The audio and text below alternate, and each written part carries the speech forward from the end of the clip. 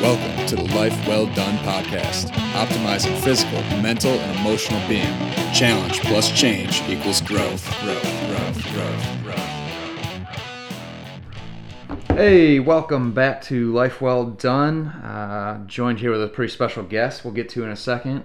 For those of you joining back in or for the first time, please check out Instagram at Life Well Done, our YouTube page at Life Well Done, and be on the lookout for a website, a better website, and hopefully a blog coming up soon. But getting that stuff out of the way so we can get to our main show here. I'm joined by somebody that's been on the podcast before. Super excited to be back with him.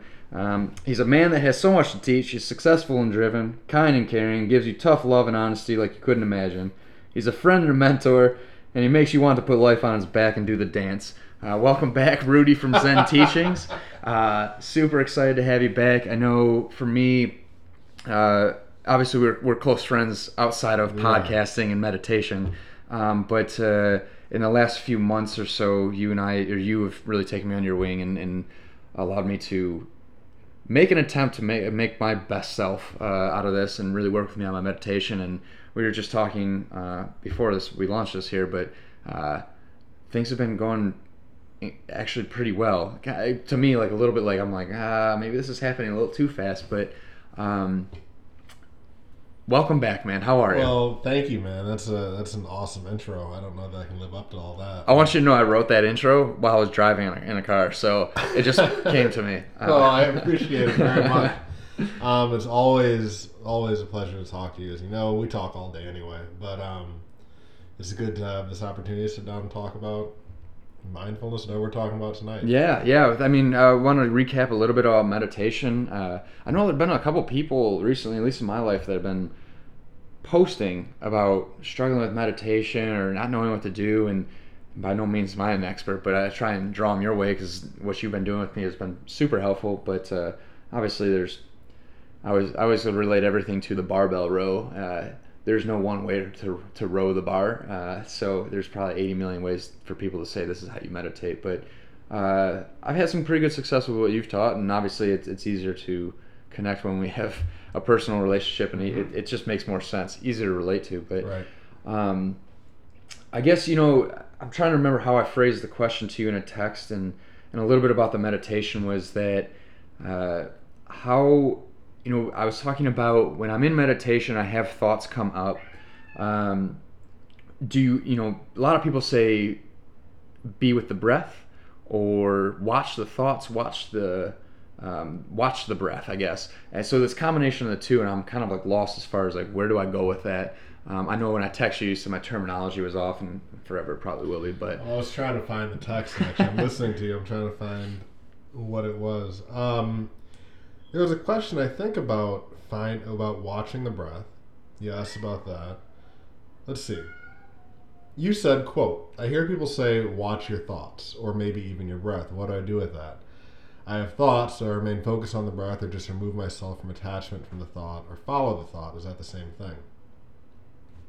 So my response was just that the terminology was maybe a little bit off, and being mindful of your thoughts in the sense what people get bogged down a lot in is judging the thought. They'll sit there and say, okay, I'm meditating. And then of course you gotta understand that, your thoughts of your day or what's gonna happen tomorrow or what you're happy about or upset about, whatever, it's gonna enter your mind. I mean, that's natural.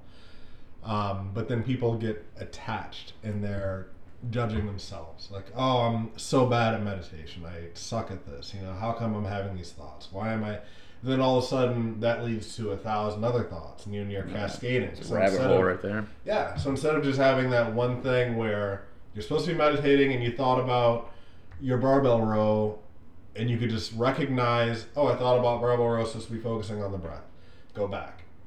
Don't think about, damn it, Brian, why did you think about barbell row? Oh, you mess up everything.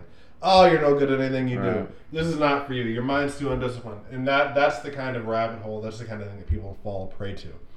So what I was saying was when we talk about watching the thoughts, I think that's a little bit of a misnomer. I think it's more watch the breath be aware of the thoughts. Okay. Only in the sense of when they come, you recognize. I mean, it's oftentimes, if you've been meditating now more, you probably have recognized, this happens to me, where you'll find yourself thinking about something and you're not sure how long you've been thinking about it. You know, it's not like as soon as you think about it, you're like, oh, there it is. You might kind of trail off, you're peaceful, you're feeling the breath, and then you realize at some point that you're thinking about, you know, what you're going to have for dinner tonight or something. You know, you realize that something is in your mind. You don't have necessarily a start time for that. So it's just recognizing that sooner and then letting it go once you recognize it, not dwelling on it, not judging it, not getting bogged down. That's interesting. I was going to bring that up. I remember when I kind of first started working with you, I said, man, I feel like I'm just so focused on my thoughts. And your response was, yeah, but you might be becoming more aware that you have the thoughts. And so it might feel like you're struggling to be in, quote unquote, a good meditator, but maybe it's just you becoming more aware that the thoughts are even there. It is. I mean, it's a matter of how you judge yourself. One of my favorite stories Sifu tells all the time is he was in China and he was talking to some, like a Buddhist monk, like a literal Buddhist monk who had been doing this his whole life. And the guy goes, on a good day, I can get through 1, maybe 2 breaths before my mind wanders. And Sifu was like, damn, you know, like, what am I doing? Because, you know, this guy's been doing it his whole life. He can get through 1 and 2 breaths. Well, I mean, that obviously means your level of what you're judging as mind wandering changes. We did an exercise the other night in the dojo where you had to count backwards from 100. And whenever your mind wandered, you thought that you had to start back at 100. So it was an hour meditation doing that. I got to 98. Now there were beginners who got to 20. You know, and so do I believe that they're that much more focused? No. I think that what they count is your mind wandering. So it's just like, you know, when you play hockey, you can put skates on me. And I can skate, and technically it is skating, right? I mean, you are on blades and you're moving on ice, so I guess you're skating. But it's not the same level of skating as if I'm going to play hockey. Yeah, there's proficiency that goes along with it. So it's just a matter of how do we judge it, and what standard do we hold ourselves to? Well, I guess that's why I call it a practice, right? Absolutely. No, for sure. I mean, always growing and evolving. Always. I mean, there's some people that say you only meditate once, you know, that you really only make it one time. Dang.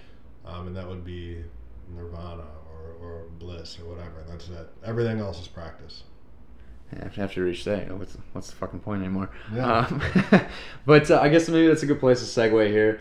We are talking about mindfulness and performance. I know for me, I've talked to you about this, the direction I want the podcast to go, and I know the Life Is Done has evolved into Life Well Done, and it's just got this ever-growing theme, and not being afraid to rebrand and change directions, and to watching it evolve into what I see fit. And for me, a lot of mental health comes along the mind, like the reins of how do we optimize your mental health. So it's just a mindset thing. Like whether you're super depressed and you're a -10, or you're performing at your best or you're close to your best at a 9, going from -10 to -9 or 9 to a 9.5, either way you're optimizing. You know, why do we have to use a negative connotation to it? So to me, I wanted the podcast to evolve into the mindset, fitness, nutrition, performance, and we know, not that I'm some magnificent performer, and I've not had a hockey career that's been outrageous, but I did play at a level that's a little bit higher than most people in the world, and but you can take what the most successful people in these realms are doing, and at the end of the day, what does it come down to? Mindset. Your mind you are nothing without your mind, and this kind of kind of circumvents around all of the meditation, being present, having home base, whatever you want to refer to it as. But so today we're talking about mindfulness and performance. And I know with you have a very deep martial arts history. I know we're going to relate this to, I'll probably spin it into nutrition a little bit. But, when you're thinking about, for me, hockey, playing in college, and how I'm different 8 years later after playing. You're thinking about being in the gym, good days, bad days. How do you spin these things? So that's kind of where we're heading here. I'm super excited to talk to you about this. I'm excited to learn more about your martial arts background, because for as long as I've known you, all I know is that you've done it for a long time. You are a black belt. Yeah, Correct. Yes. I am. Actually, years. I was gonna say, now that I just said that, I definitely know you're a black belt, because the week before you had like broken your shin or something like that, Yeah. your tibia, your fracture or something. And I remember being like, "How the hell are you gonna do that?" You just meditate decide through to do it. I mean, that's when you talk about the mindset and everything, right? I mean, if we want to leave it in the workout realm, anything else, we've all had good workouts, bad workouts. You know, if it's a part of your life, if you're a high performing athlete, if you're a martial artist, if you're doing anything at any kind of, even if you're doing it just regularly, you know good days versus bad days. And you know when you go in, I mean, how you're feeling, how it's going to actually, how you will perform, how that'll manifest itself. And I think a lot of times, you know, and what I try to talk about mindfulness is being a master of your actions as opposed to a prisoner of your reactions, and having this idea of just deciding. You know, I had an interesting conversation with someone a few weeks ago, and they were asking about how do we get ourselves, you know, when you're doing something, how do you keep pushing? And to me, it's almost like you have to make that decision before. You know, I mean, you have to, when we talk about in martial arts in a fight and a self-defense, you know, there's the actual physical fight. You know, me and you are about to fight, there's that fight. But before that, there's the first fight, and that's the one that's in your mind. Right. And if I don't get my mindset right and decide that I'm going to do what I'm supposed to do, then I don't have a chance in the secondary fight, because your biggest opponent is always yourself. You know, and if I'm going for a run, you know me, you know I hate running. Right. If I It makes two of us. leave it up to myself, then I'm going to quit on every step. It's like, I hate this, I hate this, Right. I hate this. But I decided before, we're doing a mile, we're doing 10 miles, whatever we're doing. You know, 10 miles is a lie. I'm not going to lie to you guys. I've never done 10 miles.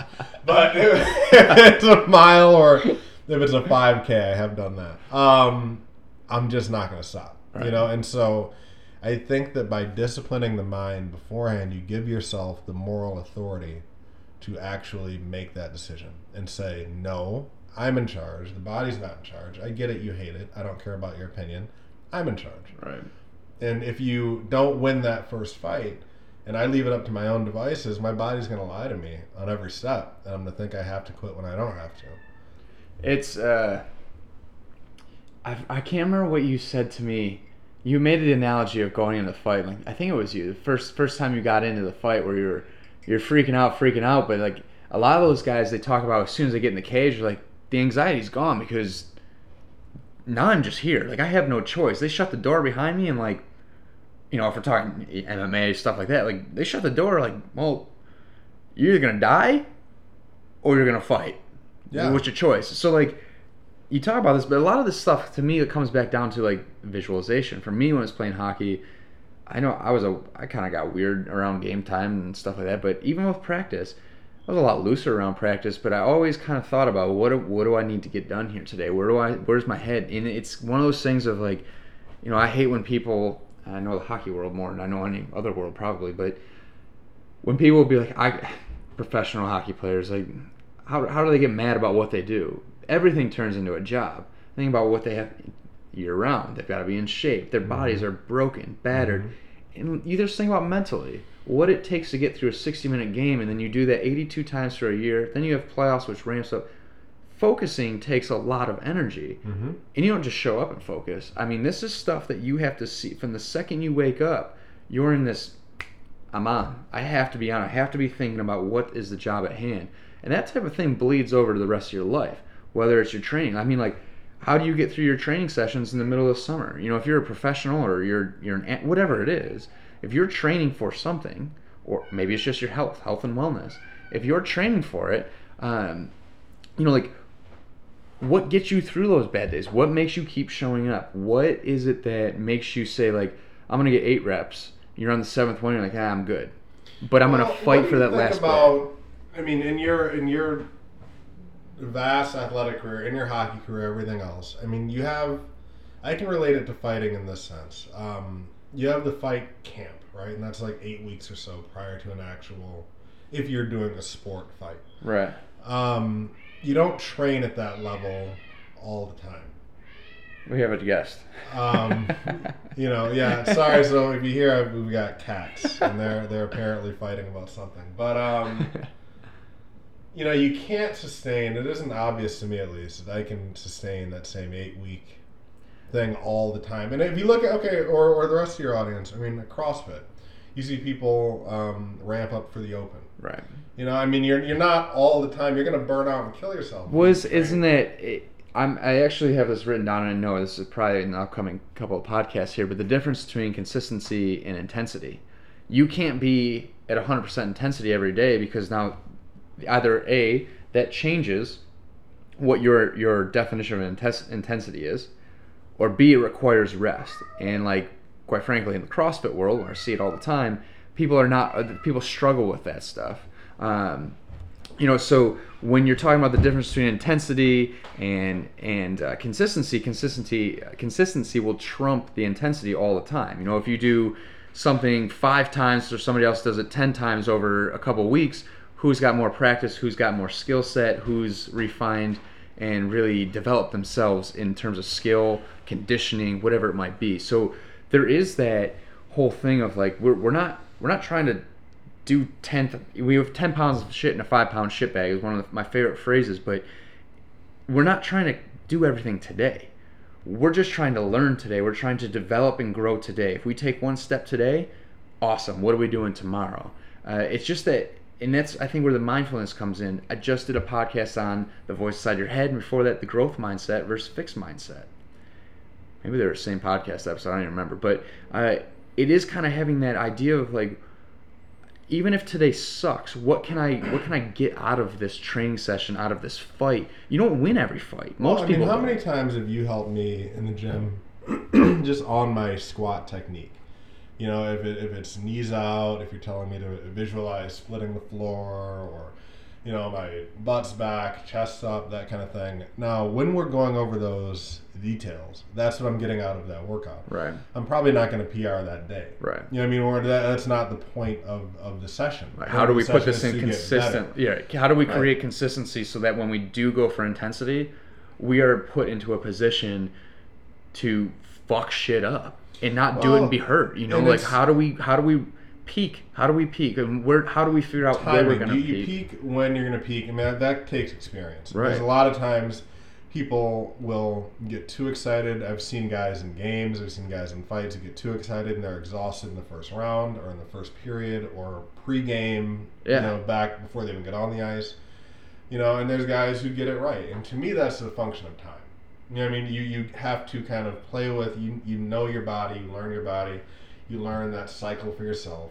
But it's also being cognizant of what your actual goals are in each workout, in each session, right? So that you know why you're here. So if I know, for instance, I can squat 100 pounds, that's my max squat. So if I know that number in my head, then if I go in and I'm squatting 80, I can't look at it, if I'm working on my technique with you, then I can't look at it as a failure. I've got to look at it as I'm building more foundation. Right. Because we understand that if we build a house on sand, it's going to fall when there's a storm. And so we have to understand these foundational workouts, basics. In martial arts, we have our basic beginner classes Monday, Wednesday, Friday at 7. And they're some of my favorite classes. There's no time that I ever feel like I'm so good at basics, even though I've done this 25 years, that I don't enjoy working just simple combinations or front punches, front kicks, basic double legs, things like that. You're always refining your craft. We had a saying in hockey, and I'm sure this is not just hockey related only, but you practice how you play. And I think a lot of people mistaken something like that, whether it's studying or it's in your career. You're a lawyer. I can't go out and go balls to the wall like I would in a game. I will be dead. There's no way. What that means is we're making. But it's one explosion, and if you can get up and do it again, then you didn't really do it all the way. So we gotta know ourselves enough to know what is balls to the wall, what is maximum effort. I always took that phrase as it's not. how you're doing. It's what is the decision making that you're doing? Because if you're just being lazy, you're making poor decisions. This is why, power lifters or something, they don't touch maximal effort. They train in a way that they can move fast, they move properly, they use other implements to allow them to work in different ways. But they're not sitting there doing 1 rep maxes every week, not every day. They hardly touch that shit. So when they get to the competition, they're peaked. Whether it's weekly or it's monthly, yearly, whatever your sport or career, if you're a lawyer going to court or something like that, you're not sitting there trying to understand everything today. You're trying to understand the storyline, right? So in hockey, it was like, well, I'm struggling in this aspect of my game. Maybe it's defensively. Well, when I'm working on this in practice, maybe I slow it down and I understand where my decision making is going wrong. Because once the brain smooths that thing out, then we can do it. I can relate this to music. My dad's a musician, drummer, so I grew up playing the drums. My sister was a musician. My whole family's family of musicians, really. He always did this with me. Slow down. If you can do it slow, you can progress to fast, right? But it's having that basic understanding of what the fuck am I trying to do? Whether it was skate a different way, whether it was moving, we talking about back squat. Let's try and point the toe a little bit this way and just see what you feel. And then it's my disclaimer is always, it may not feel right now, but over time, let's play with it. Same thing with nutrition. If you can't do it for about 21 to 30 days, you haven't really given it a chance, right? It's just that consistency thing of ironing out some of the patterns, understanding why, how, and then it's mastering the skill. And I'm saying master in quotes, but mastering a skill in terms of mentally to be able to perform it physically. Well, how do you think that relates? Because I think that's pretty self-evident. I agree with you 100%. We say practice exactly what you want to perform. So you can't come in, and that doesn't mean now in a game you're checking opponents into the boards, you're diving in front of pucks, you're taking shots, you're not doing that every practice, right? Because you're going to break your body down. But so what does practice what you want to perform mean in that light? It means with the same mental focus, the same mental intensity. Right. So what do you think? So if my drill today, in a game I'm never going to skate blue line to blue line, blue line to blue line over and over and over, but there's a reason I'm doing that. And if I can understand the reason and never going through the motions. One of the things that I taught a class Saturday, and I always, because it's been something that's been kind of beat into me my whole life, is when we're throwing combinations in the air. In a typical class, before you get into actually sparring, and that kind of thing, or if we're not hitting a shield that day or hitting bags or mitt, I might call out high block front hand, side step, front foot, front punch, knee kick, elbow strike. And some people just go through just like that. And some people will just do it. And sometimes they really don't know how to do it. And so to make up for that, they do it faster. And so I think that they think they can fool me. And they move really fast, and it was right hand, left leg, right arm. So I'm not going to notice that was just all garbage, right? And so you need to be able to slow down and refine it. And we talk about this. It's better to go, it's same in lifting, same in it's better to go light and get it right and then build the weight. And it's better to go slow in your combination building and your striking and your moving. And then once you don't have to think about it, because if I'm getting under 400 pounds on a back squat and I'm thinking about all of these cues, not thinking of them as cues, but thinking of them as lessons in the moment, and I'm not going to make that squat. Right. You have to have already learned that. And it's the same thing in a fight. If you and I square up right now, if I'm thinking, okay, when I throw my right hand, my left has to stay up, I'm going to get punched in the face. It's something that I have to have made this second nature. It has to really be trained. And I'd be interested in your thoughts as someone who coaches a variety of different athletes, who's had some pretty high level experience yourself. I don't think it's particularly obvious that we can be truly masters in a lot of different realms and domains. I do CrossFit, I do lift. I love that it's martial arts. Everything else is done to supplement that. Sure. So I'm not the greatest Olympic lifter I could be because it's not my focus. I love having a big snatch, hitting that number, but I'm not doing all the work I know I need to do to get there, because Right. quite frankly, there's only so many hours in the day. Well, I mean, as you know, probably most people that know, like listening to this, I'm not a huge proponent of CrossFit. I coach it. I've been involved in it for almost 9 years now. I enjoy it. I think it's a good foundation, but I always hold the caveat of like, I believe in everybody trying to be the best athlete they can. Whether you're just, I say just, whether you're 80 years old and trying to move again, or you're 8 years old and we're starting to get you into athletics, or just trying to give you a healthy lifestyle. Why wouldn't we train you to be the most athletic person you can be? The most athletic people can do a lot of things well, right? So when we talk about CrossFit gets a bad rap because people look at them, they assume that CrossFitters, the elite, and when we say CrossFitters, I'm talking about the elite, they act like those guys are specialists. They're not. CrossFit is built on being a generalist. They do a lot of things really well, and yeah, the elite guys, they're just good at everything, right? But if you were to put that into a rational scale of general CrossFit to elite CrossFit, it would look the same. It's all measurable in terms of like, he struggles with this over this, and this guy struggles with that over that. Like, nobody's just tearing it up. That's why like people are winning the games without taking first place in all of the events. Mm-hmm. That's the generalist thing of like, who can be the best at a lot of things versus being like, I specialize in just Olympic lifting. And I don't mean that as an insult. I mean, people lift all their lives to be Olympic lifters. Talk about dedication alone. Holy crap. But when I teach movement in general, my disclaimer is always it's not what you move, or it's not how much you move, it's how you move, right? Because if you have shitty movement with 100 pounds, you're going to have shitty movement with 500 pounds.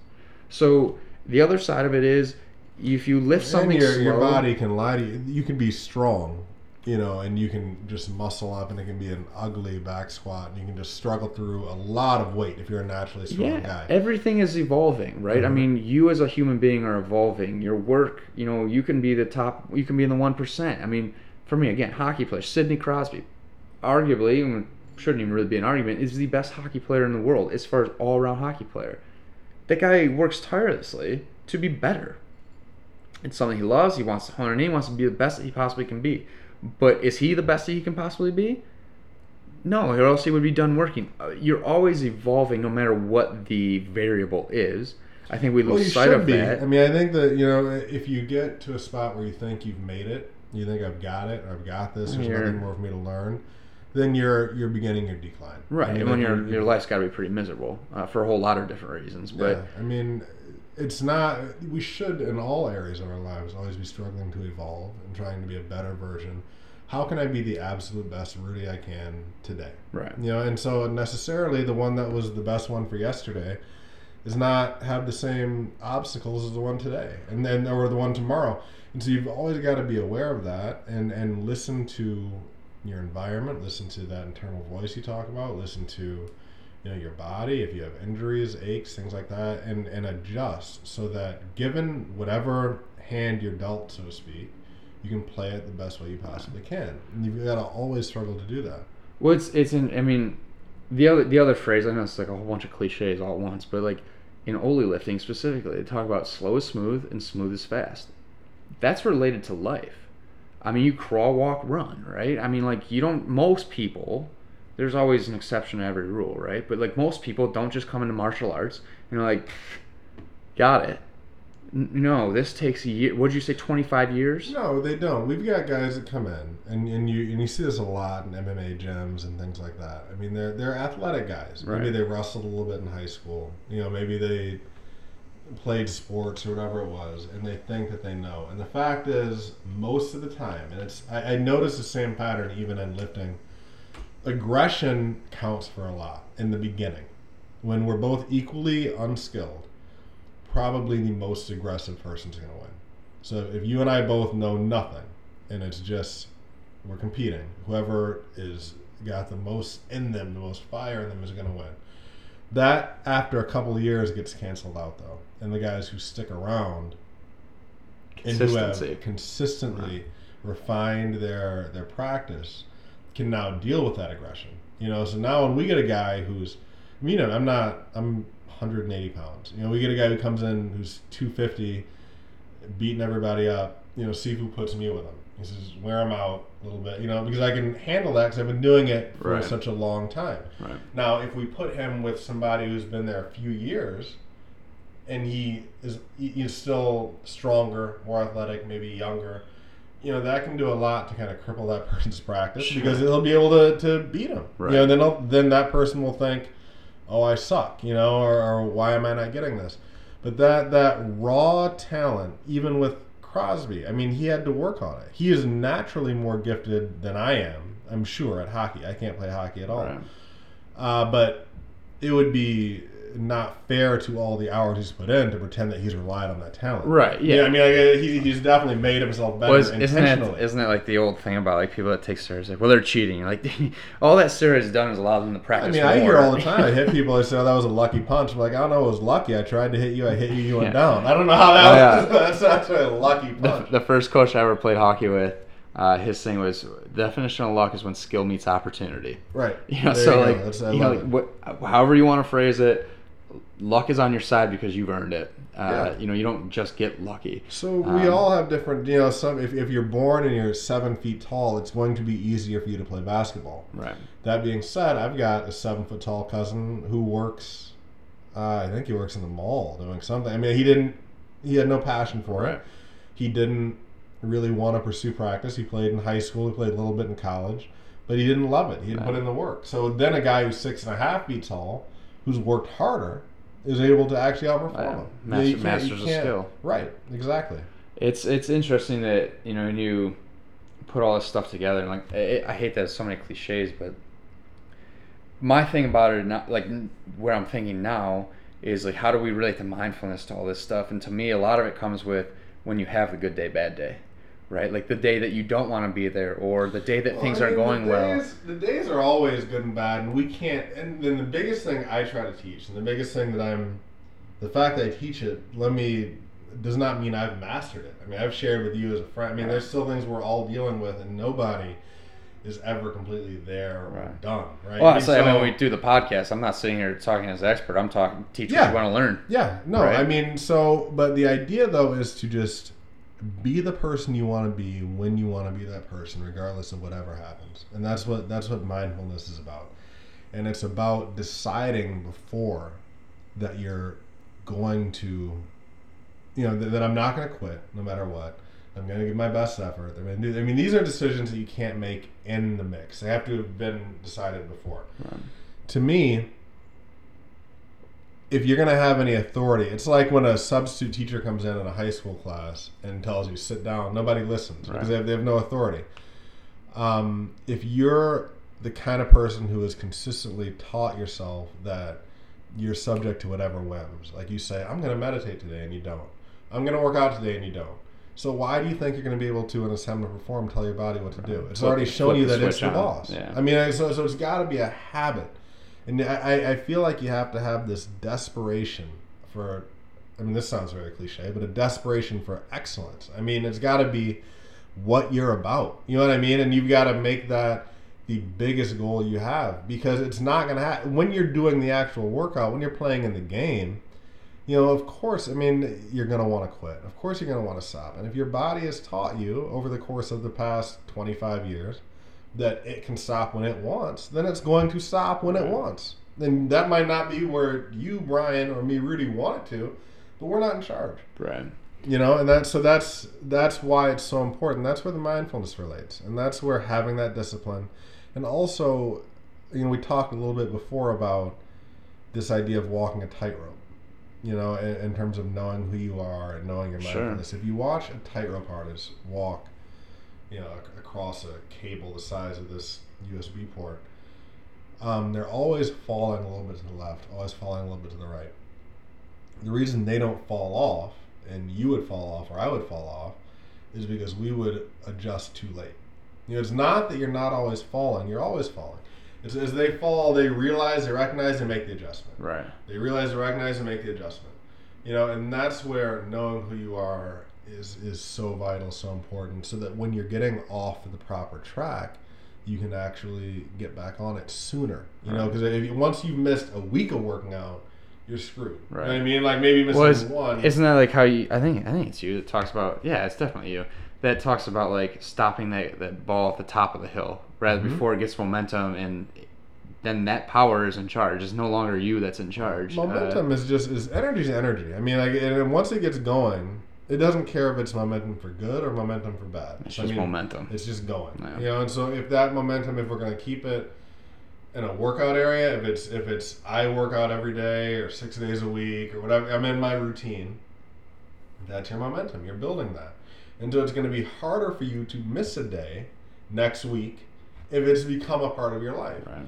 Conversely, if I'm the guy who sits on the couch every day, then what's one more day? I mean, it's like, I don't feel like it today. Well, I never feel like it. Well, isn't it like it's so many? I mean, I'm guilty of this, but I think I can probably think of a few examples in my life that are just acquaintances, really, not people in my life, but acquaintances that it's always like, yeah, I'll do it tomorrow, and you're like, no, you won't. I don't do it tomorrow. I'm like, well, I'll do this tomorrow. Short of things that I have to get done, I procrastinate the hell out of most shit. Things you do tomorrow, you don't do. You know what I mean? And it's like I've heard alcoholics in AA meetings. We've done some work in mindfulness training there, and they say, okay, you can drink, just have your drink tomorrow. Yeah. You know, and that is what you tell yourself every day because tomorrow never comes. You know, I mean, and it's the same thing. That's a positive spin on a negative thing, but. You know, when you have a list of priorities, one thing we like to say is, you know, what is done first tends to get actually done. You know, if you've got a list of 10 things to do, what you put at number 10 has a much lower chance of getting done than number 1. Right. So realistically, you need to have like 3 action items per day that you need to get done. But we don't do that. That's everything just piles up and we have like 15 action items. That being said, you might even get the first 10 done of those 15. But 11 through 15 are much less likely. Yeah. You know, so that's where you're sitting down, you're thinking about what is it I want? Why am I doing this? Why am I training this way? Why am I taking this rest day? Why am I eating this way? So that you can make sure that you're doing the things you need to do. If you're scattershot, just trying to do everything at once, it's easy to fall off because you have no why. I feel like that's something I struggle with. It's a combination of what you just said, and then also it's paralysis by thinking about all the things I need to do versus saying like, okay, tomorrow, Tuesday, I'm doing 1 and 2. Wednesday, I'm going to do 3 and 4. Now, obviously, you can, you know, there's a bunch of miscellaneous stuff in there, but, you know, like, what are the things that you need to have done? Like, what is the stuff you need to touch? Make that priority. For me, a lot of times it's the starting of stuff, but the mindfulness aspect of all this stuff where you can look at your struggles and say, well, the reason this struggle is good for me, right? You're present. You know, you just said, what's your why? Like, what are you trying to accomplish on this? Because now your struggle, you're going to sit there, nutrition, easy example, right? Like, oh man, I really want ice cream. Oh man, I really want pizza.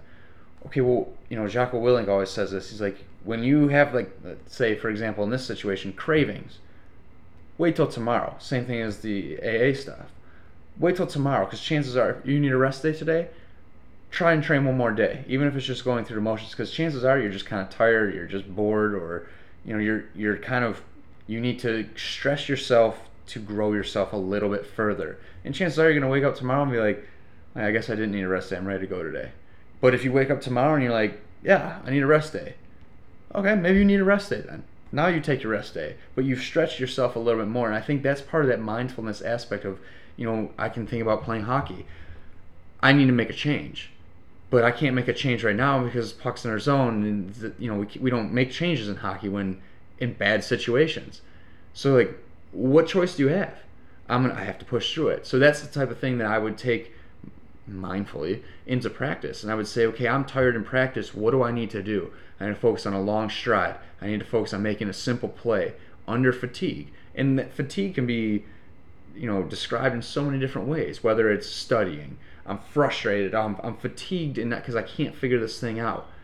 Give it 5 more minutes. Look at it. Go take a walk and come back to it. Let the brain try and iron it out. I think that all goes into that mindfulness aspect. I think that's probably how we would relate that to meditation, Why do we meditate? Oh, So man. you told me bringing it back to like a homeostatic state. Bring it back to the breath, bring it back to that state. But fundamentally under all that is the why. Like the biggest thing that I think that people out there that I struggle with is we beat ourselves up. You know what I mean? Like, I mean, let's be very clear. Like every time you've been skating and you needed to make a change and you couldn't because you said it was a bad situation, you couldn't do it at that time or whatever it is.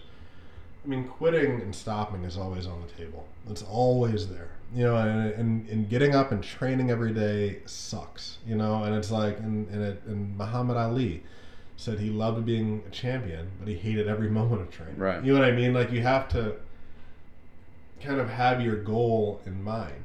You know, and That's why it makes it so different. Like for me right now in the gym, I'm burnt out. You know, I lost all this weight. I'm still probably not totally healthy. And I'm pissed off every second I'm in the gym. It's like the weights, they're much lighter than they have been. They're not moving the way they used to. I feel like shit. But then, like, that's ego, right? That's ego saying, like, all this you're shit. comparing yourself to somebody who is 50 pounds heavier, you know, who is just moving for maximum weight. Right. I mean, the way a power lifter versus the way a bodybuilder lifts is totally different. Right. You know what I mean? In terms of rep range, rest, using that muscle, you know, so we need to understand, have a clear goal of what our goal is, right. and understand what we're doing. Because there's no way that you can sit here and if I compare myself to my best day or my PR or my whatever it is every day, and that's not necessarily what I'm going for, you're always frustrated. And then you get this idea of like, you see somebody else doing something in the gym, I'm going to do a little bit of that. Or then you see somebody doing something right. else, oh, that program looks cool too. Right. Like you've got to be clear in your goals. I mean, that's why, you know, before you do anything, I mean, you might hate lifting. It might not be for you. That's fine. You don't have to. Right. You know, you might hate baseball or hockey or martial arts, you know.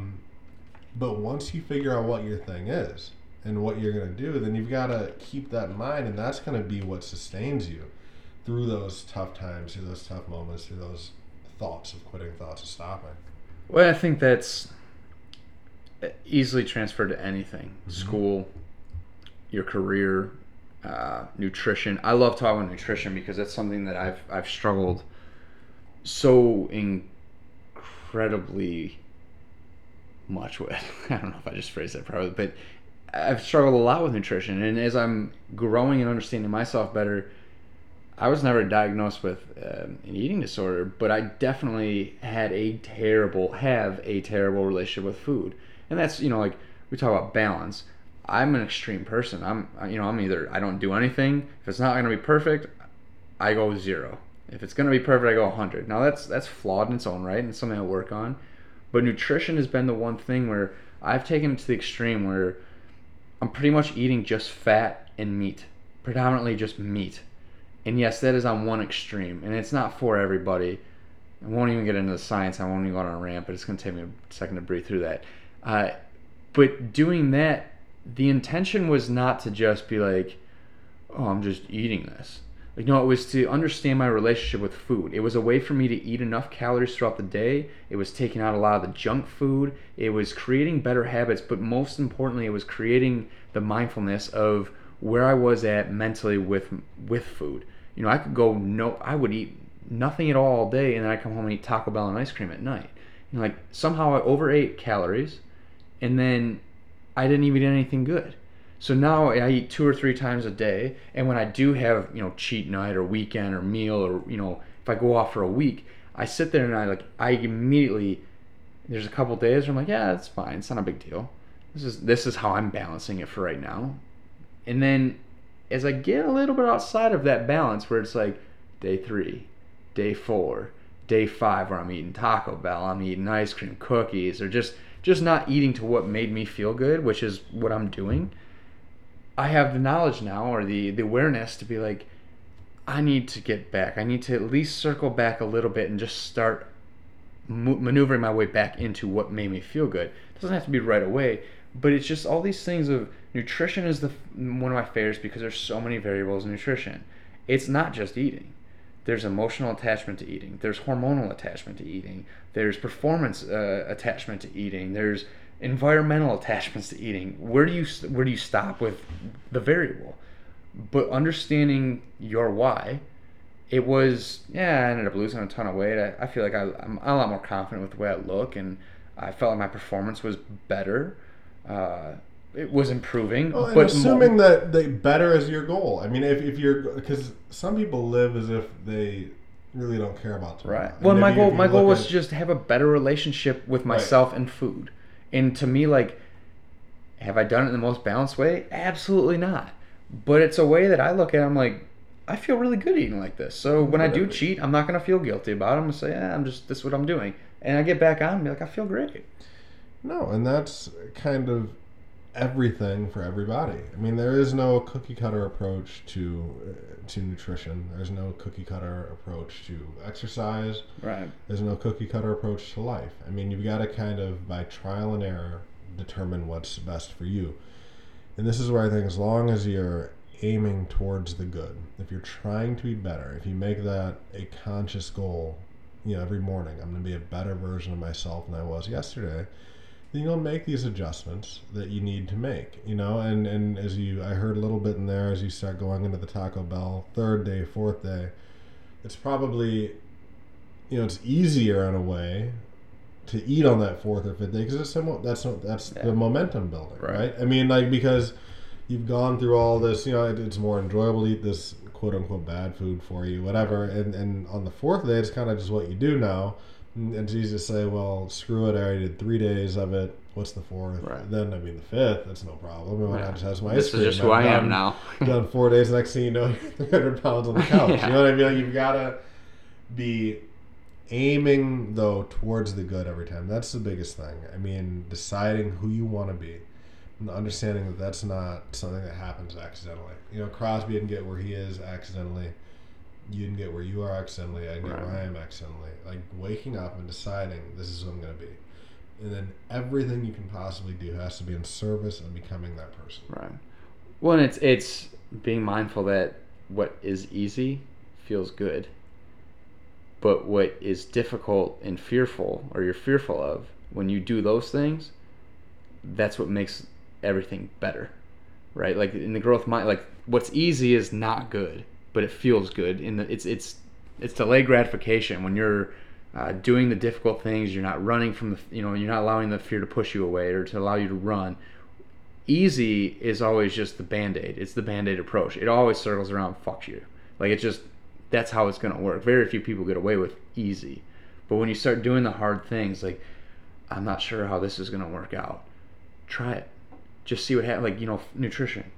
Give me 20 days. Give me 21 days. Give me 30 days. If you're going to die from 30 days the guy that fucking ate McDonald's for every meal for 30 days, albeit almost died, did not die.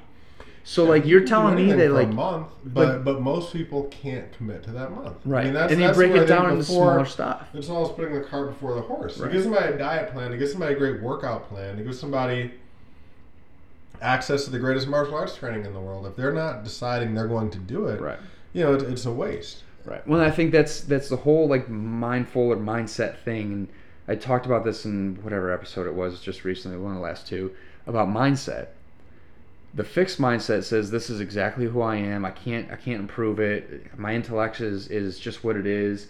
My skill set is never going to improve. The growth mindset says I'm not focused on the result. I'm focused on the process. What am I learning from this? Well, and then all of a sudden these results start coming. And I think being mindful of all these things, performance doesn't mean just gym, nutrition, sport, whatever we've pretty much talked about, but, like, that means career too. Being mindful of, like, okay, I just got handed a case that I can't figure out anything about this thing. Were you going to quit? Or are you going to step back and be like, okay, what's related what we have to do? Learning and that focus on becoming better, and assuming that there are people. The danger with thinking you know everything, and you were just talking about, you made a reference to, this is how I'm going to do it, this is how I do it, and that's that, and there's nothing else to be said. There's no possibility for growth. That's the danger in arrogance, mental arrogance, and anything. If I assume that I know more than you on all subjects and you have nothing to teach me, then we're not really going to have a very fruitful conversation. Right. You've got to kind of keep this mindset I think you term it like a growth mindset. I think it's very similar to this being a student, all the time. That doesn't mean that you don't work hard, but it means you're always open to learning. Never assume that you know everything in the room. Never assume you're the smartest person in the room. If that is the case, you probably need to find another room. Right. I mean, but well, it's not what they always say. Don't ever be the strongest person. Don't be the best person in the room. And that's true. I mean, like my workouts, I've got people that I work out with, that I train with, who if we're standing up, I'll beat the crap out of them. If we go to the ground, their jiu-jitsu might be better. If we do certain things, even when you and I lift, I might have better gymnastic movements by virtue of being more flexible maybe, and you might have more power in a deadlift or a squat. Right. There's certain things where we balance each other out, which makes good training partners. You don't want to be around somebody who you're completely better than, because you start falling back to your level of competition, so to speak. Yeah, essentially you want to be chasing something. Right. Something that's like obtainable, right? Like you want to be able to have that thing in sight. Like I'm not going to sit there and deadlift with fucking Eddie Hall. That's not going to help me. I mean, he might be able to coach me into being a better deadlifter, but like I'm not going to motivate you to continue right. deadlifting. Now, if I'm deadlifting 500 pounds with this guy that's consistently deadlifting 550, that's the guy I need to be chasing, because he's going to take me out of my comfort zone. I'm going to be able to chase it. Same thing with studying. That's something I learned. That's probably one of my biggest takeaways, at least academically, from this year. I learned to put my ego away and study with people that were better studiers than me, that learned things faster. And then me being slow, quote unquote, slower than them with certain things, allowed them to actually be able to teach me. And then I became more intelligent, at least in my understanding of the subject, and they did too, because they now had to teach it to me. Through that, we both were able to look at the content and be like, well, I think maybe that was wrong. Or they sat there and were like, I just thought about this a different way. Let me explain it this way. You just start learning about life, whether it's anything. Before I lose the thought, that's what it is to have the right people in your life. Right. I mean, because that same thing, you could have thought, oh, these people are too smart for me. I'm out of their league. Right. Or they could have thought yeah. that you have nothing to teach them. Right. You're not bringing anything to the study group, so I'm not even going to associate with you. Whereas the way you did it, which I think is the proper way, you both got something out of it. Yeah. And that comes from that a little bit of humility, and understanding that there's something that even if you're objectively better in one area, there's probably an area that you're not. And if you're worse in there, you're probably not worse in all of them. Right. And seeing what you can learn and contribute to each other, to each other's lives, life in general. Well, it's one of those things of, we know that we learn better as humans. We learn better with arousal, right? So this is the case of sitting in the front of the classroom, or the teacher just calling on you, or hockey, or the coach just puts you on blast. Now, I don't do it all the time, but knowing that that's a possibility, you're automatically at a little bit higher awareness. You're paying a little more. You're a little bit more focused, and then when they do call on you, there's a whole lot of physiology going on there where you're like, oh shit. Law school is built around the Socratic method. So you're in this giant lecture hall, and for no rhyme or reason, a professor will call on you, and you're supposed to just pontificate these answers, right. And so you kind of, if you go in with you not having read or not having done your homework, there's a little bit of anxiety there, and some people get off on that. It's like, am I gonna get away with it? Am I not? But if you want to have more of a balanced kind of feeling, you're just always prepared. Well, and even like in those situations, if you're wrong, if you miss a lift, if you have a fuck up on your nutrition, or you lose a case, or maybe not that extreme, but those arousals, even if you do something wrong, it's an opportunity to learn, and you're going to remember that because you were wrong while being aroused during. Well, without a doubt, in a fight, you win or you learn. If you lose, then you've got a loser mindset. There's been fights I've won, fights I've lost. But what did you take away from it? What did you take away? And I can tell you, I think it was like the very first time I was ever in a competitive, like a fight, I was so amped up and so ready to go. Like I just gassed, man. Like I had never, after the first round, I was absolutely exhausted. And it was I remember thinking, like, what is going on? I'm better than this person. Yeah. Like, what is going on? I can train for 3-4 hours at a time. How did this 3 minutes just mess me up so bad? And it's because I was just so over stimulated. Right. And I got it together, and I ended up winning that fight. Got it together, and my corner talked to me and everything else. But I took away from that feeling of like, wow, there's this serious danger there. And what you did is you took away, you didn't control your mind. Right. You didn't do everything you practiced. You were redlined the whole time. You redlined the whole time, and you blew the engine. And so that has never happened again. And that is just through conscious decision. Now, I could have taken that experience and said, this isn't for me, or I suck at this, or whatever it was. If you're not willing to humble yourself and learn, then you're going to have a rough time of it, man. And I think a lot of people out here are lost having a tough time of it. You talk to people all the time. We have students who come and they're depressed. They're wondering why they're failing at so many things, and it comes down to just not really knowing yourself, knowing your purpose, knowing why you're doing it, and not being open to the experiences that life shows you, and being able to learn from the different things, whether they're positive or negative. And we talk about in martial arts is a famous story of good news, bad news, who knows? It's where it's set basically in ancient China. There's a huge war, and the guy's got a son, and so the neighbor comes and says, oh, this is terrible news, there's a war, you're gonna have to go to the war. He says, good news, bad news, who knows? Next day they catch a bunch of horses. I won't tell the whole story. Eventually the son, they get these horses, the neighbor goes, oh, what's such great news for you guys, I can do this. Good news, bad news, who knows? Then the son is riding the horse, he breaks his arm, and the neighbor says it's terrible, but then he doesn't have to go to the war. So it's like we can take all of these stimuli, and we really don't know what they are without seeing them in a bigger context. Sure. And just being open to that, and not being so myopic, and this is right now, and focusing on your one little problem, because there's shit that happens that's objectively tough. And it's objectively shitty. It hurts to lose. It hurts to miss a lift. It hurts to get dumped. It hurts to fail a grade. But that's not your whole life. It doesn't have to be defining. It doesn't have to be. And quite conversely, it can be constructive if you allow it to be. If you have faith in the process. That takes it back to this idea of why are you doing it. So there's going to be days you go and I'm sure that at a college level hockey player, there were days you got your ass kicked. There were days you felt, and there were days you felt 10 feet tall and bulletproof, probably. But you can't let those. But you knew your goal was to be a contributing member of this team, as long as you were on it, right? And so you didn't. Every time you got beat up a little bit, you didn't stop. Well, it's funny. I'm having this kind of thought in my head here. I have somebody in my life who is pretty irritated by the fact that I don't get real excited and I don't get real down. Now, I say that with a grain of salt because when I get down, I definitely get down. But I'm very, at least with excitement, I just ride the flat line.